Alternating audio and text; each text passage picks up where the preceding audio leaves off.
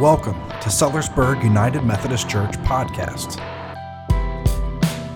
where we bring our mission to make disciples of Jesus Christ for the transformation of the world to you, wherever you are.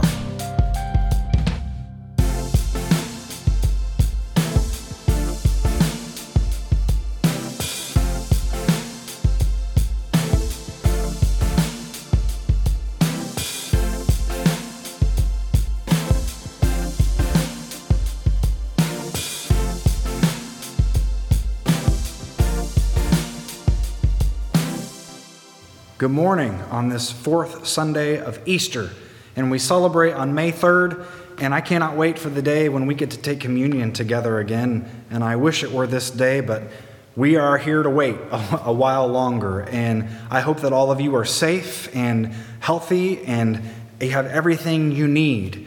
And I know that many of us are able to be taken care of or to take care of each other, and for those that I haven't had a chance to talk with over the last 7 weeks, I miss you. I miss you, and I'm so glad to have so many faces here that I can be reminded of the wonderful people that I get to be a part of the church, the family of God with.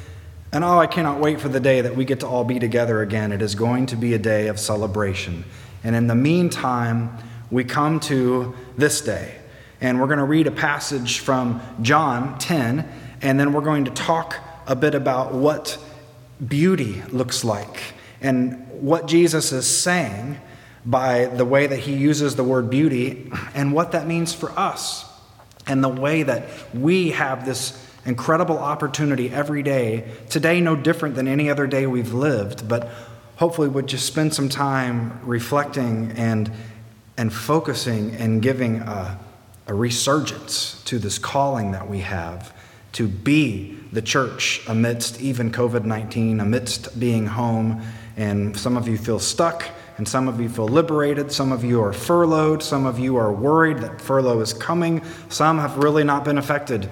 And we carry that strange mix of feelings and emotions and realities with us as a family.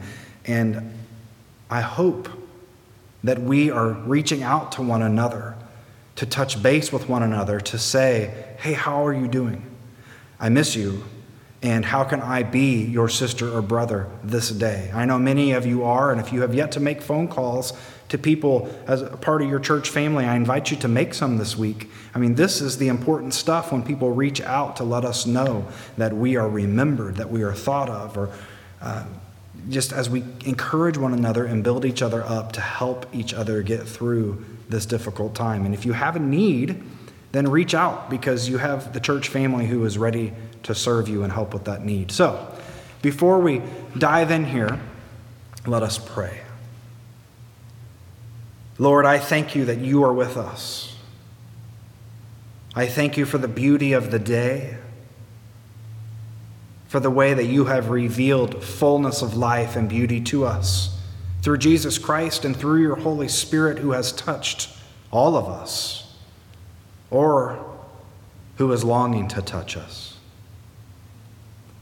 As we have received your call, your touch, your invitation, Lord, I ask that you help us be a source of encouragement, of strength, of joy and blessing and presence and peace and comfort for one another, not only of the church, but that we are fragrant in our faith to where all of those around us can see the beauty that you give us, that comes through us, that you embody in us for the sake of all people. As you love the world, Lord, help us to love your world. It's in Jesus' name and through the power and presence of your Holy Spirit that we pray these things. Amen. Amen. We read John chapter 10, and as we hear the words, I invite you to take each line one at a time. If you want to pause it after each line, do so. But to just soak in the words and the image. And I want to give some history before we dive into it, because the history is going to help you understand what the images meant what they meant to the writer, what they meant to the audience, so that then we can start to understand what it should mean for us and how we can understand it.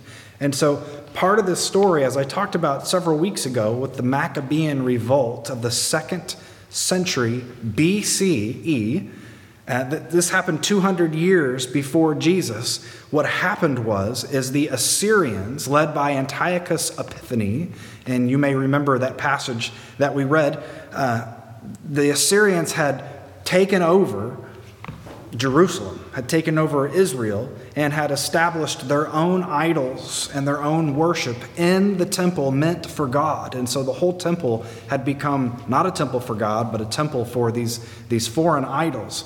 And so things got so bad that finally a family, a man named Judas Maccabeus, stood up with his family and led a revolt. And they revolted and defeated the great Greek Assyrian army and drove them out and reestablished Israel as its own nation, where they enjoyed peace and prosperity for about 100 years.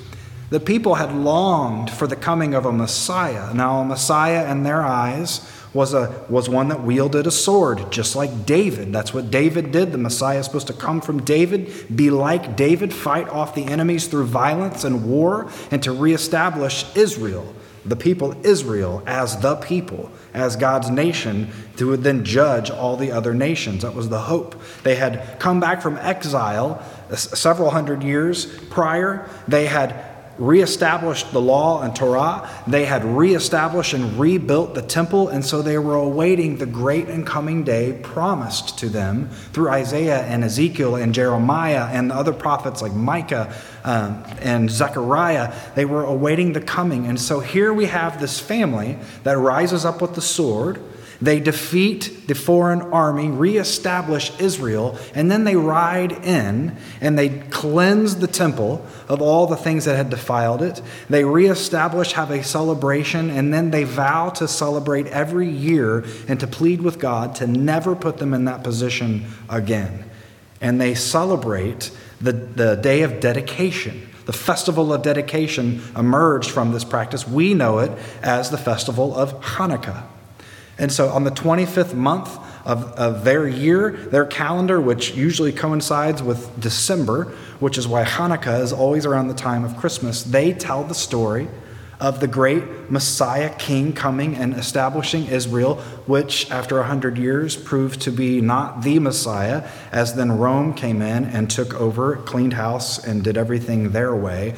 They were longing for a new king to come and to reestablish the temple, to cleanse the temple, to fulfill the law, and to become their king. That it would be God as king through this Davidic Messiah. And so a lot of people wondered, would it be God or would it be the Messiah? And Jesus comes to say, yes, it is. It is God and the Messiah. We are one. And so they're waiting. And they're waiting for this prophecy to be fulfilled, the idea of a good shepherd. The kind of shepherd that Isaiah talked about. We hear in the Psalms. We hear about in Ezekiel. The shepherd that comes not for the sake of himself, herself, not for the sake of their needs, their desires, but actually for the sake of the sheep, to wander the world and to regather and find all the lost sheep, to bring them together, to give their life for the sheep, to make it all about the benefit and life and well-being of the sheep. Lots of leaders like to assume that they were doing this great work, but often what happened was that the leaders were just looking out for their own good. And so you had kings like Herod, who married a woman of the family of the Maccabean people simply to say he wanted to continue the bloodline of these great kings, to say to the people that I'm continuing this great dynasty, which wasn't really his motive. As it came to light shortly thereafter, Herod was always about himself, willing to kill his own family to ensure his own goodness, compromising with Rome for the sake of his own luxury, and passed that same way onto his sons. Then you had religious leaders rising up who were, they found in the ancient ruins of the temple, they found $5,000 bottles of wine that the priests had bought with money given to them that was supposed to go to the poor and the widows to take care of them. And they didn't do that. So some of the priests were looking out for themselves and spending the money of the poor for the sake of their own bottles of wines. I don't know how they figure out how much it's worth, but that's the research. And then you had revolutionaries present in the time of Jesus holding the sword, claiming to be a Messiah, one ready to stand up and fight God's war against Rome, which eventually they did a few decades after Jesus, and it got Jerusalem completely destroyed. And so looking back in the hindsight from the perspective of the author of our fourth gospel account that we call John, looking back 40 years or 30 years to that great destruction of Jerusalem, looking back upon the time of Jesus and all upon the time of the Maccabees to the time of Ezekiel and Isaiah and this great rich history, we are presented Jesus coming onto the scene in this passage, offering a very real truth about himself if you're listening. And so, in John 9, they had asked Jesus, they were wondering, is he the Messiah? Is he the one? And so in the chapter we have called 10, verses 1 through 18, here's what Jesus says. I assure you that whoever doesn't enter into the sheep pen through the gate, but climbs over the wall, is a thief and an outlaw. The one who enters through the gate is the shepherd of the sheep. The guard at the gate opens the gate for him, and the sheep listen to his voice. He calls his own sheep by name and leads them out. Whenever he has gathered all of his sheep, he goes before them, and they follow him because they know his voice. They won't follow a stranger, but will run away because they don't know the stranger's voice. Those who heard Jesus use this analogy didn't understand what he was saying. So Jesus spoke again. I assure you that I am the gate of the sheep. All who came before me were thieves and outlaws, but the sheep didn't listen to them. I am the gate. Whoever enters through me will be saved. They will come in and go out and find pasture. The thief enters only to steal, kill, and destroy. I came so that they could have life. Indeed, so they could have life and live it to the fullest. I am the good shepherd. The good shepherd lays down his life for the sheep. When the hired hand sees the wolf coming, he leaves the sheep and runs away. It's because he isn't the shepherd. The sheep aren't really his. So the wolf attacks the sheep and scatters them. He's only a hired hand, and the sheep don't matter to him. I am the good shepherd. I know my own sheep, and they know me, just as the Father knows me, and I know the Father. I give up my life for the sheep. I have other sheep that don't belong to this pen. I must lead them too. They will listen to my voice, and there will be one flock with one shepherd. This is why the Father loves me. I give up my life so that I can take it up again. No one takes it from me, but I give it up because I want to. I have the right to give it up, and I have the right to take it up again. I received this commandment from my Father. The word of God for the people of God. Thanks be to God. We have an image that Jesus very clearly gives, and it's during the festival of dedication that he gives it. You just go on a few verses, you see. During the festival of Hanukkah, he stands and proclaims this great idea that he is the gate. And the understanding and their context, if you don't know, the gate of the sheep, so the shepherd would find a cave or a small something that could contain the sheep and then would lay across the opening to keep the sheep from wandering out and to keep wild animals from getting in. So the shepherd would literally lay across as the gate to protect the sheep. So Jesus says, I am the gate. I am that which protects you. And he also says, I am the good shepherd who will bring all the sheep together, who will lead them all to life and to pasture, and they will come only through me as the gate, the one that lays down his life for them. And so he brings all this ancient idea of what the king and the Messiah are supposed to be in this great coming of God, and he brings it all together. And he says 4 times, I am. The gate, I am. The shepherd, I am the name of God. He says it, he brings it all together, makes it very clear who he is and what he's there to do for those that hear him and know his voice. Now, he uses the word good. I am the good shepherd. And good doesn't mean what we often use it for. We might eat a meal and say, oh, that was a good meal. Or we may meet a person and say, they're a good person, right? You did a good job. We use this word good. Think of the word more as beautiful, because that's more literally what it means. Attractive, beautiful, not by the looks. It didn't speak to Jesus' physical attributes. It spoke to who he was and the presence he was. He was a shepherd, not the shepherd that comes to lead for his own benefit. He's not the shepherd that stands in the back and whips and drives the sheep forward.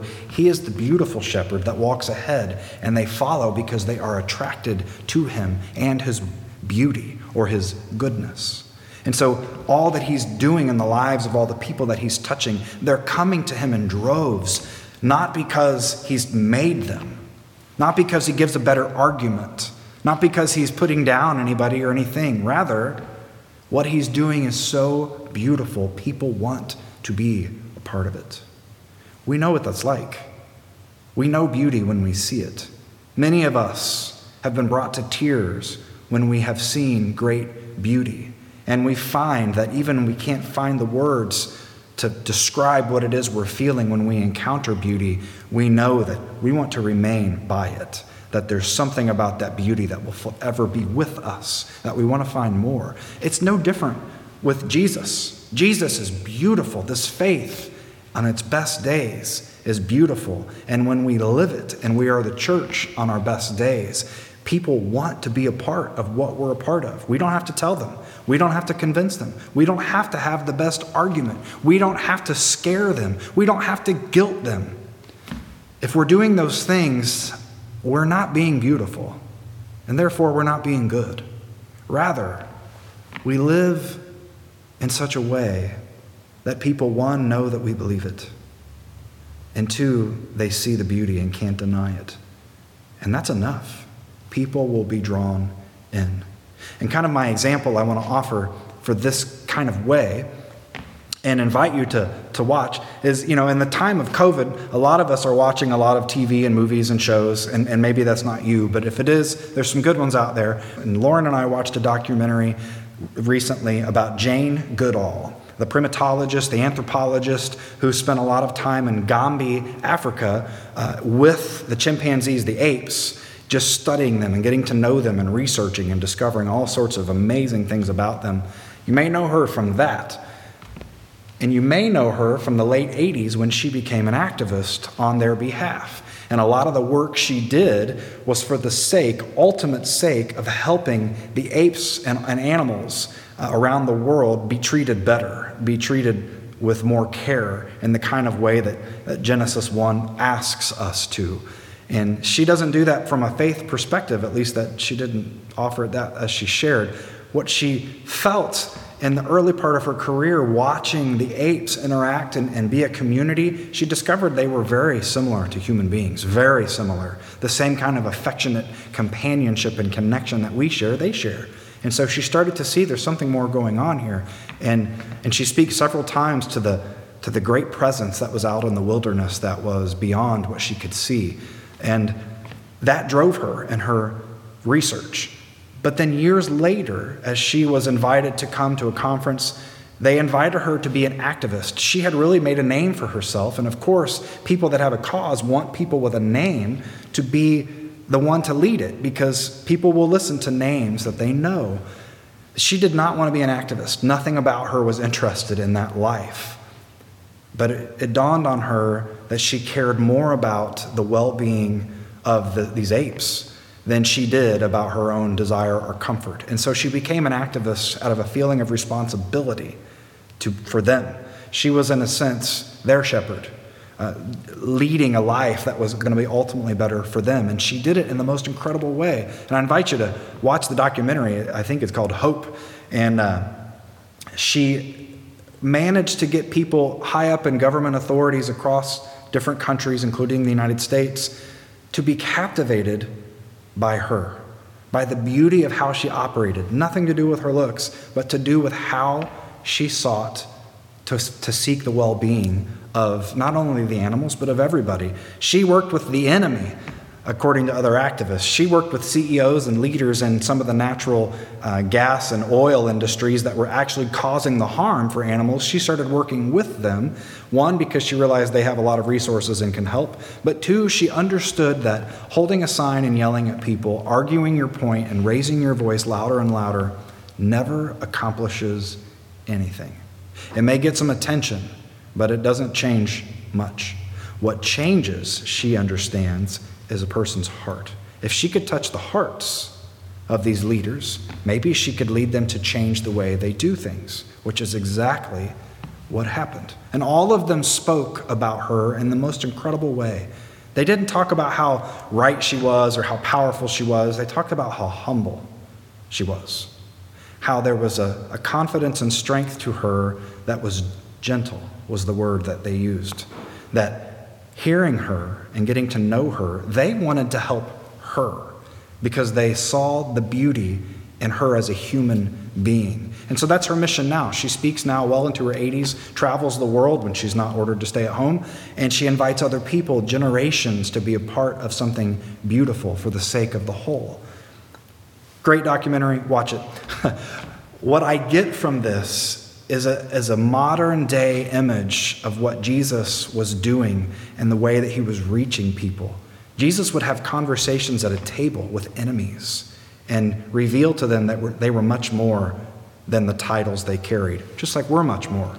We're not just parents and children. We're not just Americans. We're not just male and female. We're not just Republican or Democrat. We are something much deeper at the core of our identity.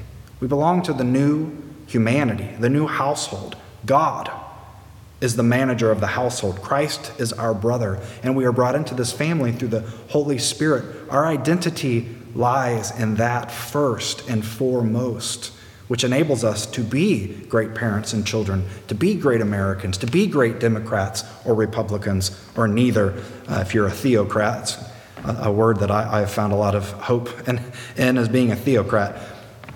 Regardless of all that, what kind of father, child, American, left, right, progressive, conservative, what kind of person are you? Because you can stand and shout and try to force people to do what you want them to do, or we can follow the lead of our shepherd.